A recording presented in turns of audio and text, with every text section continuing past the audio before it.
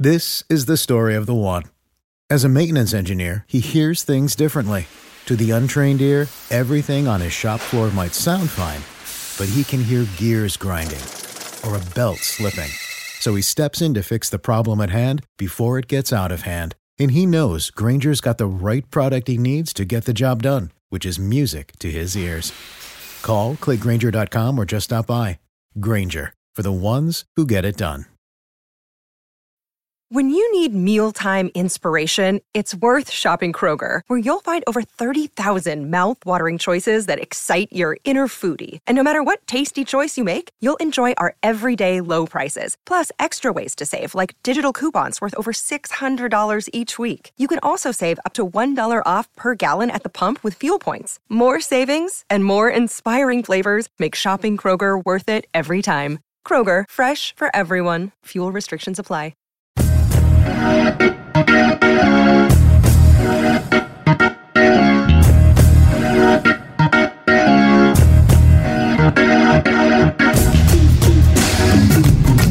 Hello, and welcome to the Over and Back Classic NBA podcast. I am Jason Mann, and I was pleased to have a brief conversation with George Karl. Of course, he has his new book, Furious George, with Kurt Sampson, and talks about his 40 years in the game as both a player and the coach. And we got a chance to talk a little bit about his playing career with the Spurs, both in the ABA and the NBA in the late 70s. Also, his early coaching career. He coached for 2 seasons with the Cleveland Cavaliers, who in their first season were 2-19 and managed to rally and make the playoffs with World Be Free and then Golden State in the 87 and 88 seasons, where they made the playoffs for the first time in 10 years with Sleepy Floyd, Joe Barry Carroll, Chris Mullin, and then fell apart with trades in the next season. And then, of course, his years in Seattle with Gary Payton, Detlef Schrempf, Sean Kemp, good runs in 92 and 93, including making the Western Conference Finals, then losing early exits in 1994 versus Denver and the Lakers in 95. And then, of course, making the finals in 1996, and also got into the Milwaukee years a little bit, with Ray Allen, Glenn Robinson, Sam Cassell, making the Eastern Conference Finals in 2001. And then, of course, his years in Denver with Carmelo Anthony, Andre Miller, Marcus Camby, and then later, of course, Allen Iverson and Chauncey Billups later coming in, and the Melo years for that team, making the conference finals in 2009. And then after Melo was traded, the more egalitarian team with Andre Miller, Andre Iguodala, Ty Lawson, Gallinari, Fareed, Brewer, those kinds of guys, and having a great season. Then, of course, the more recent stints that didn't go so well in Sacramento. So got a few insights in the conversation. We only had a brief window to be able to do, so we got as much as we possibly could in those 15 minutes. So hopefully you enjoy the listen. Thanks. I wanted to ask you about a little bit about your playing career. How would you describe yourself as a player? I was probably in the NBA from the standpoint of pro ball. I was probably a hustle player, point guard that liked probably defense more than offense, and was better defensively than offense. I could make a good pass, good decision, pretty efficient at times. But I think more than anything in pro basketball, I was more of a role player, a hustle player, a bench player that kind of came into the game and tried to shake the game up a little bit. How would you compare you were, of course, in the ABA for a couple of years, then the NBA. How would you compare the league in the 70s with today in terms of the style and quality of play? Well, I think the ABA days played the game with the 3-ball. There's an experiment of shooting the 3-ball, which the NBA took, I think, the 1978 and 79 season was the first year we put the 3-ball in. And that's probably the biggest evolution in the game of basketball over the last 40 years has been the effect and impact of the ABA 3-ball. And then, of course, being in the NBA. And now we've learned that, analytics tell us that, you got to shoot the 3-ball. If you're going to be a good team, you got to make threes. And I think in the same sense, we might be overdoing it a little bit. But I think the experiment of expanding the horizon of the 3-ball is where the game is going. You mentioned in your book that you were the one player who fought with Pete Maravich. Is there any more of a story behind that? No. Pete Maravich is actually from Western Pennsylvania, where I grew up, and he was before me a little bit. And I had the opportunity to play. I think I still was in the ABA days when we got in the fight. It was one of those exhibition games between the NBA and the ABA. And the ABA, of course, took those games probably a little more serious. And we wanted to make a statement to the old league that, we can play with you. And so, we might have been a little more in an exhibition game. We'd be pumped up and ready to go. And I think we caught Pete on a bad moment. And, we got into an elbow game, and all of a sudden, some fists through, and all of a sudden he was throwing to me, I was throwing to him. Were there any players that you particularly enjoyed playing with or playing against during your time in the league? Well, I think it's a great experience. I got the honor to cover George Gervin every day in practice, and him destroying me, and seeing how a great offensive player can take a good defensive player and totally control them. Over the years, you guys, I've always enjoyed point guard play. Some of the guys, Andre Miller, played for me. Chauncey Billups was a great leader and a great point guard. Gary Payton, of course, is in the Hall of Fame, and he was a reason for many, many wins in Seattle. But I think even in general, I enjoyed Magic Johnson. I've enjoyed guys like Steve Nash and John Stockton and their performance. And Andre Miller was one of my favorite players I've ever coached. I think one of the great passers of all time. And I just enjoyed the point guard position. And I think as a coach, I relied upon having a really good point guard. When your first two stints in the NBA as a coach in Cleveland and Golden State in the 80s, both were similar in respects that you were leading organizations that had been at tough times. You led them to a season in the playoffs, and the next year things went south a bit. What did you, if any, what lessons did you learn in those stints that helped you succeed later in your career? Oh, I think early in your career, you're probably a little more on edge. Your ego's a little probably too big, and winning and losing, you kind of fight. You fight with everybody. I think I probably understood after a couple episodes that an organization and a coaching staff and an organization and an ownership have to work together. They actually got to be a team that does the game of basketball as a team and works well together. And I think early in my career, I might not have been that character as much as I think I am now, even though I love my challenges. And I think, even as a young coach, I was lucky a little bit more than good. So you may be best known in your career as coach, of course, of the Seattle SuperSonics in the 1990s with Gary Payton, Sean Kemp, Detlef Schrempf, Nate McMillan, and those guys.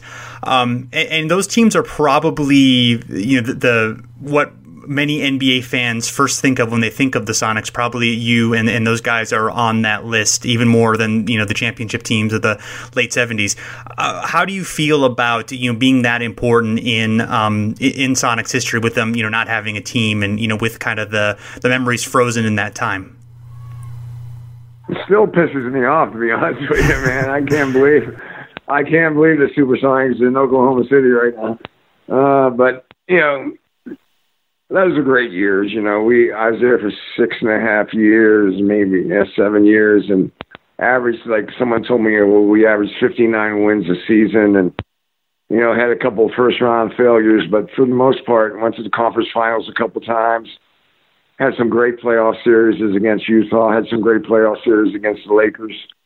And the year we went to the finals, we beat Houston, the team that won the championship for 2 years, and we swept them. And then maybe my favorite series of all time is the Utah series that went to a 7th game in the Western Conference in '96. And, it came down to Sean Kemp got fouled with 28 seconds to go in the game, made 2 free throws. Karl Malone got fouled with 10 seconds to go in the game, and he missed 2 free throws. It's pretty easy, I think, for people to forget that the West was really stacked with some very good teams. During the '90s, and the Sonics were among the best for most of that decade. I mean, you had the Blazers still going pretty well in the early '90s. Of course, the Rockets, the Jazz, the Spurs all had excellent teams. For you be able to make that finals and make those deep runs was a pretty stout accomplishment. Yeah, I mean, it was the Western Conference. I think. Was evolving into the fast break conferences, and I think, the West seemingly always just played a little bit faster than the East. And there's some great teams in the West. You forgot Phoenix in there. Phoenix went to the finals one year with Barkley and Kevin Johnson. And Kevin Johnson and Charles Barkley and Dan Marley, that's a pretty damn good basketball team. Absolutely. So you mentioned the playoff disappointments, of course, against Denver in '94 and then lost to the Lakers in '95. What, if anything, changed to help you guys reach the finals in 1996? Well, the upset in the first year to the Lakers was we played every game in Tacoma, which is we had an 82-game road trip. So I'll put a little asterisk behind that with an excuse. Losing to Denver was we got fed up. We got a little bit into the expectation game. We had the best record in the NBA that year, and we thought we were going to cruise control. And Denver came back from a 2-0 deficit, surprised us, and then in Game 5, they played a great game that they beat us in overtime. But, we could have played better. We should have won that game in 3 or 4 instead of it going 5, because in Game 5, they played a pretty special game. And if you go back and look at that film, they were good. I mean, we could have probably been better, but they were pretty damn good. So you moved on in the early 2000s to the Milwaukee Bucks, made the Eastern Conference Finals in 2001 with Ray Allen, Glenn Robinson, Sam Cassell being the big three. Of course, that Eastern Conference Finals, definitely one where a lot of tough calls that didn't go your way in that series. Kind of what happened there, and why was the team unable to sort of follow up in the success the next season despite having a similar cast? I don't know if you remember or not. We made a trade. I mean, we signed a free agent. We thought it was going to be the guy that got us over the hump, and he was the guy that kind of got us, we kind of started falling apart a little bit. We signed Anthony Mason as a free agent. Anthony was an all-star the year before with the Miami Heat, and we thought he was the guy. He was the piece we needed, and it did not work out. Again, chemistry and character and being able to come together as a team. For whatever reason, bad coaching, players are resenting each other, whatever the reason at that moment, that team, because of that trade, probably broke apart more than come together. You wrote about when you came to Denver in the mid 2000s. Of course, there was the challenges with coaching Carmelo Anthony, and you talk about the AAU culture of I think the AAU babies, that as you refer to them, with Kenyon and J.R. Smith. When Iverson came to that team, how did you feel about him coming in and the challenge? Obviously both are offensively gifted players, but not necessarily committed to defense, and that seems like maybe not naturally the best fit together. How did you approach that combination? Well, I think, as a coach, our job is to build the system around the strengths of your team, and that strength, of course, with Melo and AI, two guys who can get 30 any night they play. We had to be an offensive-oriented team, but, my whole thing in that time with them playing together was I wish we would have had maybe a little better point guard play. I just think having two scorers like that, having a control on them would have been helpful, along with me and coaching the game. I think sometimes a little higher class of point guard. We basically were playing for, I think, with backup point guards most of that time. And when we finally made the trade of trading Allen Iverson for Chauncey Billups, it was a joy, because we went right that year. We made that trade. We went to the Western Conference Finals, and then the next year was the year I thought we were really ready to win.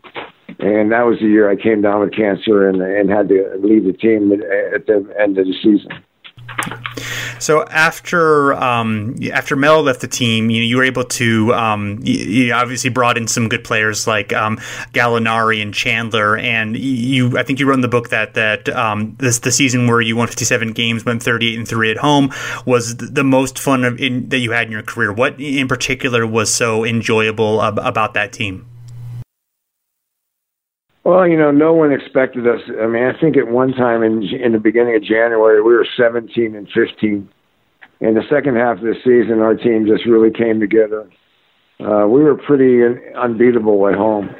And the altitude, the way we played fast. We had a team of 9 or 10 guys that played every night. We had kind of a rotating big man lineup, and you never knew who was going to finish the game. And I thought we trusted each other and believed in each other more than most NBA teams do. I mean, our guys, they were good in the gym. They were good in the film room. They were good in preparation. And no one expected us to have that type of year. They kind of like we played with a chip on our shoulders because no one gave us our due. And then right at the end of the season, Gallo tore his knee up, had an ACL, and actually Ty and Kenneth Faried actually were hurt a little bit going into the playoffs against a team called the Golden State Warriors and Steph Curry. And that was the season where Steph had his kind of coming out party. He had 2 or 3 really special games where he lit us up and they upset us in the first round. Yeah, you guys were kind of the darlings at that point, just, with an exciting play and everything. And then the Warriors kind of stole that thunder a little bit and then kind of eventually kind of made that part of their identity. And of course, have had the success that they've had. I don't know if you've ever thought about that. Well, I think, again, if we would have kept that team together and added one more shooter and stayed healthy, I thought we could have been a 50-win team for many, many more years ahead. Mm-hmm. Last question. Of course, your most recent coaching stop was in Sacramento, and a lot, has been made about your relationship with DeMarcus Cousins and, the challenges of coaching him. Obviously, he's had a lot of challenges with a lot of different coaches. Do you think if you'd have had more time with him, you would have been able to kind of have the trust that you needed to have with him, or was that just going to be a really, difficult challenge?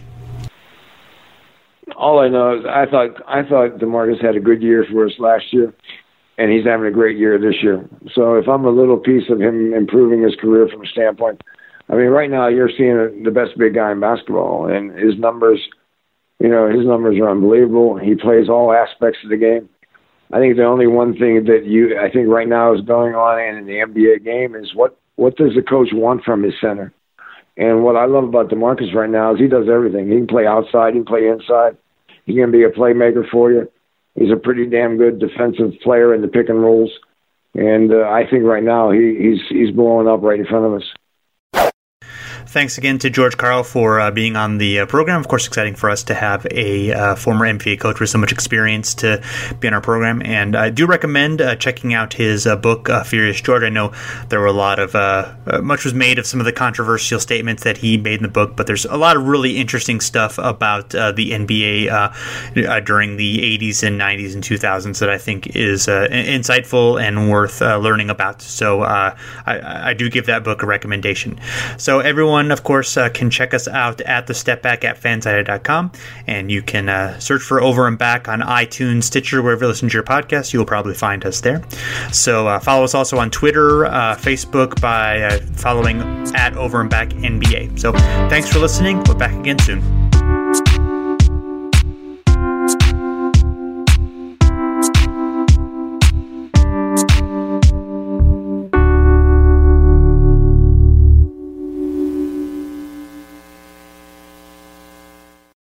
This is the story of the one. As a maintenance engineer, he hears things differently. To the untrained ear, everything on his shop floor might sound fine, but he can hear gears grinding or a belt slipping. So he steps in to fix the problem at hand before it gets out of hand. And he knows Grainger's got the right product he needs to get the job done, which is music to his ears. Call, click Grainger.com, or just stop by. Grainger, for the ones who get it done.